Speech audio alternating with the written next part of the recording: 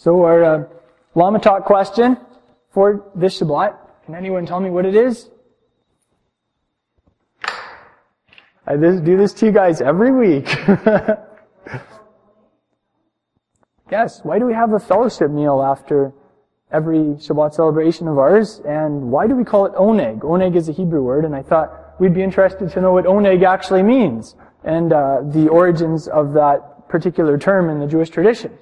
So I want to start with telling you a story. There was a school teacher, and the school teacher wanted to introduce her children to different religious convictions and different ways. So she said, okay, children, tomorrow we're all for show and tell going to bring an object that best represents our religion. And I want you to bring that for show and tell and share with the class about your religion. So the next day, all the children brought different articles, and a Catholic girl stood up and said, well, I'm Catholic, and this is my rosary. And then a Muslim boy stood up on the other end of the class and said, well, I'm a Muslim, and this is my prayer mat. And then another girl stood up and she said, well, I'm Messianic, and this is my crock pot. I'm not sure if you noticed, but in the Messianic community, we have a very strong affinity to eat with each other. We love eating with each other. And somewhere along the way, someone made the discovery of just how useful the crock pot is in helping to preserve the sanctity of Shabbat and make it a day when we do as little work as possible and do as little food prep as possible. So we should have a special Hebrew blessing, just thanking the Lord our God, the King of the universe, who has given us crock pots. Hey? And electricity too. Yeah, that's a good one.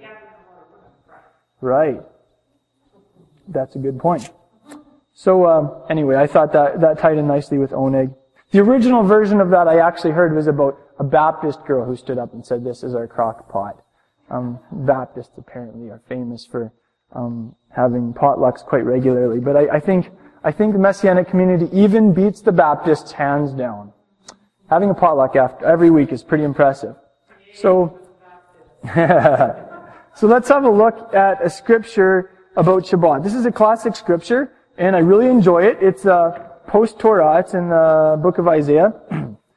And it kind of gives a further feeling for what Shabbat is all about. We were even talking at our Hayesod lesson this last week about, is Shabbat just a day to veg out and sleep in? Or is there maybe a greater purpose for Shabbat? Is there a higher end that we can be focused on? In Isaiah, Yeshayahu chapter 58, excuse me, we read,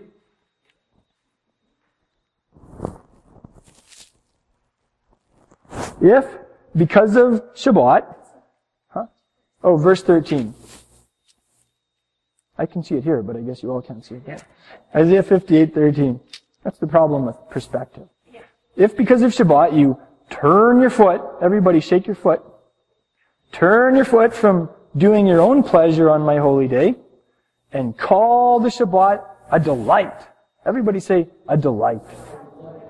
The holy day of Yahweh, honorable, and honor it, desisting from your own ways and seeking your own pleasure and speaking your own word. Then you will take delight in Yahweh, and I will make you ride on the heights of the earth, and I'll feed you with the heritage of Jacob your father, for the mouth of Yahweh has spoken. How many of you have experienced that as you've begun to discover the joy of Shabbat and dedicating that 24-hour block of time to just spending quality time with the Creator of the universe and with His people? You just find yourself taking greater delight in Him. You find yourself anticipating Shabbat throughout the week. It is such a sweet time. You find yourself being fed, deeply nourished by His Word and by the Torah on Shabbat. I've really experienced this. And the key word here is what we call Shabbat. We call it a delight. I have my Tanakh here, and I'll just read you that little phrase. And I want you to listen for any Hebrew words that you may recognize. Vikarata l'Shabbat oneg. Vikarata l'Shabbat oneg. So it says, and when you call Shabbat oneg. So the Hebrew word oneg means a delight. We call Shabbat oneg. We call Shabbat a delight. And it's the day when we do special things to make it even more delightful. I really love how in the Jewish tradition they do that. You'll do special things on Shabbat. You'll have special treats. I think especially children love that. I like to take a little cardamom spice and drop it in my coffee on Shabbat. That's one of the little ways that I make Shabbat special. Yeah, that would be a little example of that. And I love the... Cardamom? Yeah, I like it. And I like also how it talks about, again, not just vegging out or doing what we feel like, but seeking His pleasure and speaking His word. I know that's one that I've been aspiring to grow in the last year, is not only making Shabbat a day when my actions are in accord with the Torah, but making it a day when my speech is an expression of Messiah, letting the word of Messiah dwell richly in me. And what a great day to focus on that. So there are two other verses that I like about oneg, reflecting how apparently the early believers also really enjoyed eating together. They like to do oneg together. In Acts chapter 2, we can look at that with each other. Acts chapter 2, verse 42, immediately after these 3,000 new disciples are immersed in water, and it says they were constantly devoting themselves to the apostles' teaching and to fellowship, to the breaking of bread and to the prayers and to prayer. And we see here that the early believers loved fellowshipping with each other. They loved the friendships that were developing between each other, and they fostered those, and they enjoyed eating together. Breaking bread is the Hebrew idiom for eating together. And I also love how when we take that loaf of challah, we break bread literally together. We break that loaf up and we devour it amongst each other with great relish. So there's also a couple of verses down in chapter 2, verse 46. It says, day by day, continuing with one mind in the temple and breaking bread from house to house, they were taking their meals together with gladness and sincerity of heart, praising Elohim and having favor with all the people.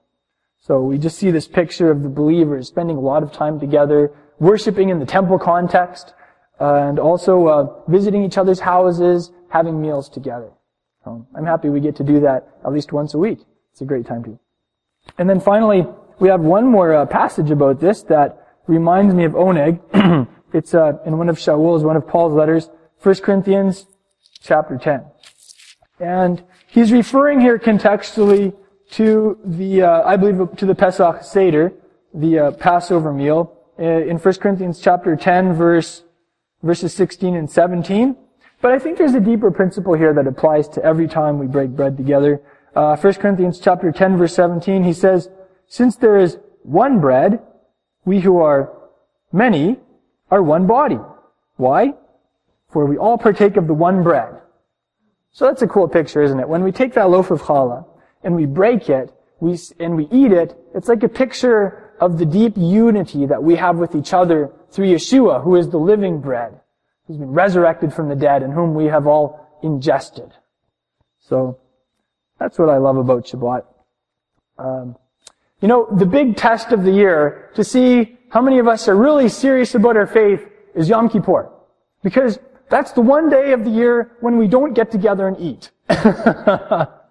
So if any of us are just coming for the freebie meals, that's the day when we figure out who it is. I'm just joking about that. But it is kind of funny. It's like, wow, this is different. We're not eating together. Any comments or questions about oneg? Yeah, you're right. The root for that is chavar. And we read about how the curtains in the Mishkan, in the tabernacle, were chavard together. They were linked together or connected. And we also, there's a famous, another expression of that word is chavurah. Can we all say chavurah? That's like a discipleship group. The Pharisees in the first century would break down into small chavurot. And they would break down into chavuras, where they would have like a discipleship group, and they'd have a strong band of fellowship with each other, and they shared the same halakha, the same application of the Torah. So you could call us a chavura. Chevra is more the female concept, and it sometimes has to do with another function in Judaism. So chavura is the more common one. Yeah, I like that, because every time we celebrate Shabbat, it's a prophecy of the coming Messianic era, the 1,000-year millennial Sabbath. So that will truly be an era of oneg as we dwell with our Messiah and hear teaching from his own mouth. So having oneg every week is a picture of that too, eh? Maybe it's even spiritual warfare on some level. That's a great point. Torah observance is the context of the whole New Testament. We even discovered in Hayasod a couple of weeks ago just how Torah observant Paul was, how he took pains in Acts chapters 23 to 28. Every chapter there are quotes about him saying, I am for the Jewish people, I am for the temple, I am for the Torah, I am not against these things.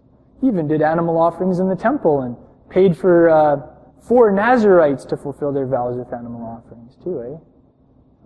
That is such relevant context, and it's amazing how that escapes our notice somehow.